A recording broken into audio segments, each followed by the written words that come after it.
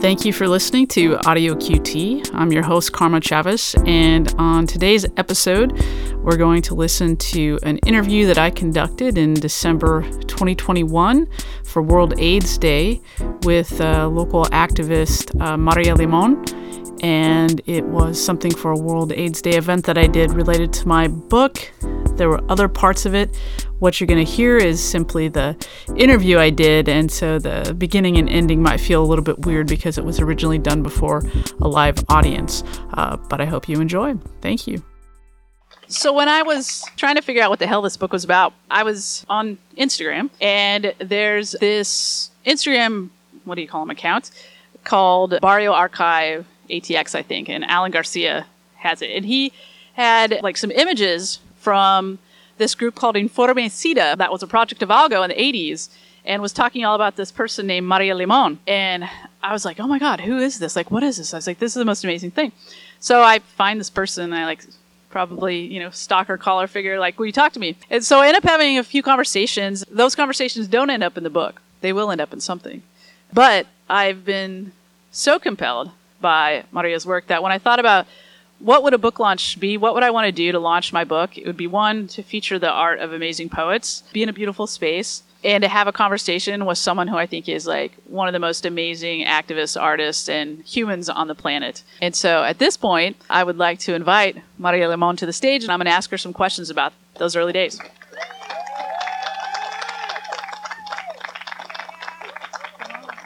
So some of you might not know that Maria moved to Denver a few years ago and works at the University of Colorado, Denver. That's what pays the bills. But, she just can't stay away. So comes back frequently, thankfully. And we drug her back for this event. And so I guess I want to just ask you, what was queer Latinx life like in Austin in the 70s and 80s? Well, it wasn't Latinx, that's for sure.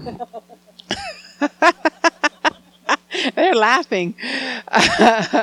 I would have to say that by the mid-'80s, there was a pull to figure out ways to be in community with each other. And Austin at the time, unbeknownst to us, had become somewhat of a nest for people who were organizing around various issues. And so from where I sat, the movement to free ourselves and our bodies as at that point, specifically gay and lesbian, kind of narrow back then. Latinos had everything to do with our ability to connect with others. And I'm super grateful for that because it laid the standard for how it is that movements work in my mind. So involved when we were first organizing Algo were the lawyers with the National Lawyers Guild. There were the people who were working with CISPES, a committee in solidarity with the people of El Salvador.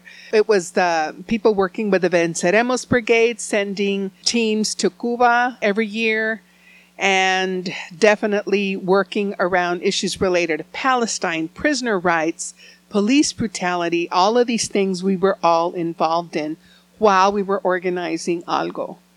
And so in my mind, I thought everybody did that. I was really shocked. When we started founding the organization, these are people who were very present in our lives and I don't even want to call them allies because it's a buzzword, pero aparte de eso, it doesn't quite capture the depth of the connection that we had with each other. Ride or die is probably a better term for the people who are still very much involved in our lives, maybe not as connected as we once were, but I know in a minute, if we needed to, we could call these people and they would be there. They would figure out a way to be there for us in a minute. And so it felt like a very busy, very creative, very violent is the only word I can think of time. Yeah. Did that answer your question? That's exactly, I think, what I want to hear. And I'm interested, too, in, how you go from being involved in all these different political movements. And this is also at a time when we don't have the sort of proliferation of the nonprofit industrial complex, as we might call it now, right? And so how is it then that all that comes together into this thing that we now know as Algo? Like, who are the actors and what's the infrastructure? I would say that within the group of people who decided that we were going to come together and do this thing, it included a very wide range of activists and thinkers and organizers. There were people who were very much involved in electoral politics. And there were people who were very much involved in working with unions. And there were people who were very much involved in getting the U.S. out of Honduras, for example. The Texas State Guard had been sent to Honduras to go ahead and wreak havoc on peoples there. And so we were this broad spectrum of people with different perspectives and views. And I think each of those people held perspectives that were essential to the founding of the organization, because it came together in this nice mole, so to speak. And everybody added their little bit of this and a little pinch of that, and it worked for whatever reason. And not to say that it was smooth. We were at each other's throats quite a bit. I remember, oh my God, I could tell you stories, girl. But we would argue. And there were big arguments among those of us who were much more invested in a form of political assimilation than others of us were, for example. In political and economic assimilation, because clearly there was a struggle and it was economic and we all needed to survive. And then there were those of us who were ready to go ahead and, say, we're going to go ahead and bring the state down. Can you imagine the tension among people who were really good at tossing daggers, verbal daggers at each other? I have to say, looking back, it was very entertaining. We were smart and we got totally stupid with it. And we figured out how to hang in there with each other. And so that's how the organization came together. And fortunately for us, there was a woman who had money, who had purchased the building on 3rd and Congress. At that point, it was called the Grassroots Peace Building. And in that building, a lot of these activists who had been involved doing all kinds of work found homes. And so the very first office that Algo held was probably the size of this stage that we shared with another organization called Ebony Connection. Those are the very first offices we had there. So having the proximity of having Ebony Connection there, along with the Texas Civil Rights Project and the United Farm Workers and the American Friends Service Committee, all of that was part of that mole that came together. So yeah. I want to transition a little bit and ask about, the early 80s and when it became clear that there was something going on. There was, maybe you didn't know a name for AIDS yet, but when did the community really see that this thing had to be addressed? There was not one moment that I can recall. Arnoldo might be able to know, but I think there were people who were very aware of what was happening nationally and politically within the Democratic Party, and they had their fingers on the pulse in many ways, in different ways. And when it became clear that this was going to be affecting us, we knew that we had to organize something. And so we applied for funding and we received it, surprisingly, from the U.S. Conference of Mayors, I believe was our first funding source. I have to cry. One of our founders was a nurse. He was a nurse. And he was a good friend. He was my housemate. And he was the first. There were only 2 nurses willing to work with people who had AIDS at Brackenridge Hospital. And he was one of them. And so we got this sense. We knew, right? We knew what was happening, both as it related to health, but we also saw the political and the cultural devastation that came with that.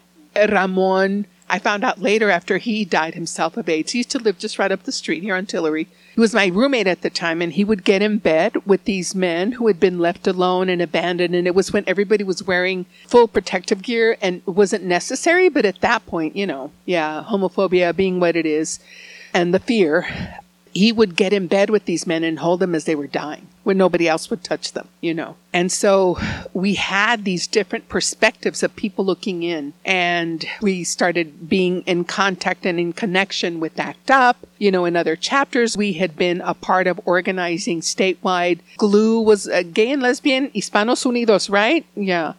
And then we also got connected with Llegó, which was a national gay Latino organization. And they were based primarily out of DC. There were brilliant minds at work who understood things that I could not even relate, but they got it. They figured it out. And so that is when we realized we had to do something and we had to organize ourselves. So, yeah. And so out of that became this project that y'all called Informecida. Right. And so you had this little bit of money. I mean, I've looked in the archives. I've talked to you about this, but I'd love if you would just talk to us a little bit about some of the things you were doing to raise awareness and just kind of, I know it was a lot. We organized ourselves. Algo had already been organized as an organization. There were big events that were happening. And so We had a group of people who were coming together on the regular, and there was some education already going on, at least among ourselves, in partnership with AIDS Services of Austin, even though we had big old fights with them. They didn't like it when we first got funded. Ugh, yeah. And we knew that we needed to figure out how to cast a wider protective net on the Latino Mexicano community in Austin, because we knew what was going to happen. And so one of the very first things that we did, and remember that these are people who were used to organizing political campaigns. And so what do campaigns do? They block walk. And so we organized this massive day of block walking one day, and it was amazing. We put our logo out there, and oh my God, the very first logo that was selected, I feel, as a mistake, although the people who fought with me about that are now dead, so my story wins. It was this very conservative Christian who picked this very gross design, and for whatever reason, the organization decided I was voted down. We didn't understand consensus building then. So I was voted down, and they selected this logo that went up on a billboard here on 7th Street. And it was very generic, and I hated that the money went to this person who was out lobbying against our own interests as a gay organization. But anyway, so we did that, and then we block walked, and there was no hotline available then. There was nothing like that. And so what we did is when we block walked, we knew that we needed to set up some kind of system for people to call if they had questions that would be in Spanish. And this was, I don't even think the health department had that kind of education going on yet. So we had an answering machine, an old school answering machine. And that first weekend that we did all that work, somebody called me, I guess it was on a Sunday morning after we blocked walk Saturday, and asked if I'd called the number, 472-2001. We still have the number. And apparently the machine, somebody left a really long detailed message asking very explicit questions about transmission that really didn't need to be asked for almost an hour on the tape. And so whenever anybody called, that's the recording that they got. So there was quite a bit of education happening for anybody who called. And after that, we tried to make sure that, there were times when people could answer calls. And that was our first attempt, working in collaboration with AIDS Services of Austin, arguing about what people needed and going toe-to-toe with folks. And I would say, hopefully now, they would look back, and some of them I still know, and they would say, yeah, it was hard, but here we are. I mean, obviously the need for Spanish language material was key, but at the time, I mean, what were the kind of unique things that were facing the Latino community and that made some of these conflicts with these, I assume, white-led organizations? Ay, mija, I can't get in their heads, I mean, cada cabeza es un mundo, that's true, and that's a world I do not know. I couldn't understand how they, in my mind, it made absolute sense that Ebony Connection should be funded to do work very specifically. We tried to explain that we, as Angela Davis once said, I'll never forget this, I want it tattooed on me, we separate not to be separatist, but to do specific work. Because there are things that only we knew how to handle because we understood the context and we understood the challenges in people's lives, only we could handle. So there was a radio station. It's no longer operational. Marcelo Tafoya just died recently. And he was the founder of that radio station. And one of the things that they would do is that they would announce, this was again back in the day, when there were immigration raids on the radio. Things like that. And that did not even enter the mind of people working at AIDS Services of Austin. Because in their mind, they wanted to get all the resources, they could do it all and handle it all better, which I understand in some ways. And we know that doesn't work. And so it wasn't craven self-interest necessarily. They thought that they were doing the best that they could because they had already laid some groundwork for getting funding and figuring those kinds of institutional obstacles out. And so they felt that they could go ahead and do a better job of serving people. And they were blind in one eye. That's not my line. That's Rick Bragg, this author who I asked him about racism in the South. And he said, people seem to be getting along. And I said, well, that's not what I hear. And he said, well, that's what happens when you're blind in one eye. They were blind in one eye and they couldn't tell. They were just so used to seeing out of that one eye, they didn't know they were blind. So when you think back to that time, what do you think was the greatest success that you had? So many thoughts. In the long run, you can look back and say, oh my God, I'm so glad that from a distance as we could, we participated with National ACT UP, because the pressure ACT UP brought to bear made a huge difference. It made a huge difference. So from that perspective, I can see that. And then from this other perspective, we didn't know it. I mean, we hoped that ALGO as an organization would, establish Roots to Hell. And under Priscilla's leadership, that happened. ALGO's got Roots to Hell now. And so I think that is a huge victory. And we lost so many people. It's hard to claim it as a victory, but there's a few people who just by a hair, made it to treatment and are still alive. They're still alive. That is, in my mind, personally, that's a huge victory. That's a huge victory. And it's still shocking to me, Karma, that so few people have the experience of helping people die, because that was our life. For so long, it was our life. Figuring out how to put the financial pieces together, how to put the emotional pieces together, how to hold ourselves together, and so it's shocking to me. It's still shocking to me that my own siblings that are all older than me didn't know when my mother was dying. They didn't know what was going to happen. I was literally flabbergasted and shocked, and so I'm not one to say this made us stronger. No, we were strong, which is why we were able to figure shit out, because we already had our act together, because we'd been targeted for destruction in many ways. And still, that's very much the case. And we knew enough to build community. We knew enough to go ahead and grant each other grace when one of our allies or, ride or dies fucked up. We would say, Bato, don't say that. We knew to do that, and because of that, we had this connection and this community. And here I am all these years later, and this is still the gold standard for what community looks like. And it's expanded and grown, and the tentacles have spread all over the place, like a nice fungi, just, growing. So, yeah, I know. A nice fungi growing. Yeah. I want you all to join me in thanking Maria, and then we'll open up for questions. Yeah. If anyone had any questions or comments or want to say anything, if anyone had stories they wanted to share, I will hand you the mic so that you can be, because we're recording for co-op too. What made me do this book now? I mean, I just think we can't be thinking about AIDS enough. It's like the kind of idea that AIDS is not over, right? And we often think it is. And of course, that article I mentioned earlier, the Stephen Thrasher, in 2 years in the United States, more people have died from COVID than in 40 years that we've had a name for AIDS. So imagine what we've been living with for the last 2 years, living through 2 pandemics, right? But globally, so many of the life-saving drugs that people with healthcare have access to in the United States, people still don't have access to globally. And so I think it's just important to be thinking about AIDS in a global context. And also, I don't know, I am at that age where it's time to also be bringing people like Maria back into, my kind of realm, people who may not know her, introducing, just, I don't know, building community. Yeah, so many years of milestones. I mean, 40 years since we've had a name. But, of course, we know AIDS existed longer. Potentially that far ago. I mean, Ted Kura said at least since the 60s, but there's others that say earlier. So, does anyone else want to ask a question for Maria or make a... So I'm just going to repeat that real quick. So your favorite memory of the really horrible time of supporting people in their worst hours, what's your favorite? A few short ones. Joseph Vasquez was in the hospital. He was very sick and still, talking. He hadn't slipped into a coma or anything like that.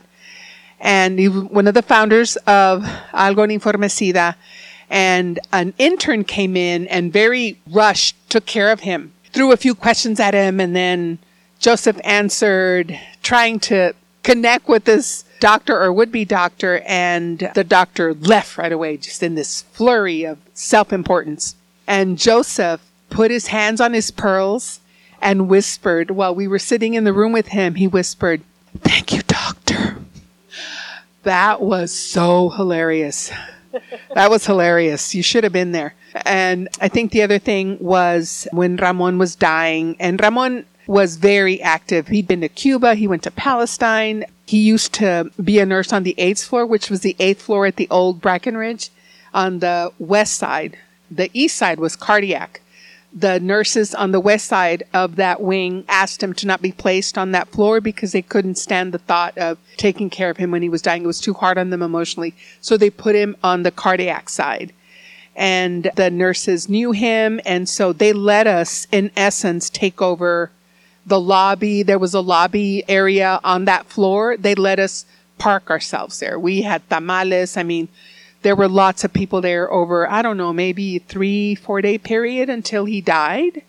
And the warmth that they were able to surround us with still stands out as a memory. Yeah. Well, maybe that's a nice note for us to conclude our evening together. Thank you all so much for coming out tonight. Really appreciate it.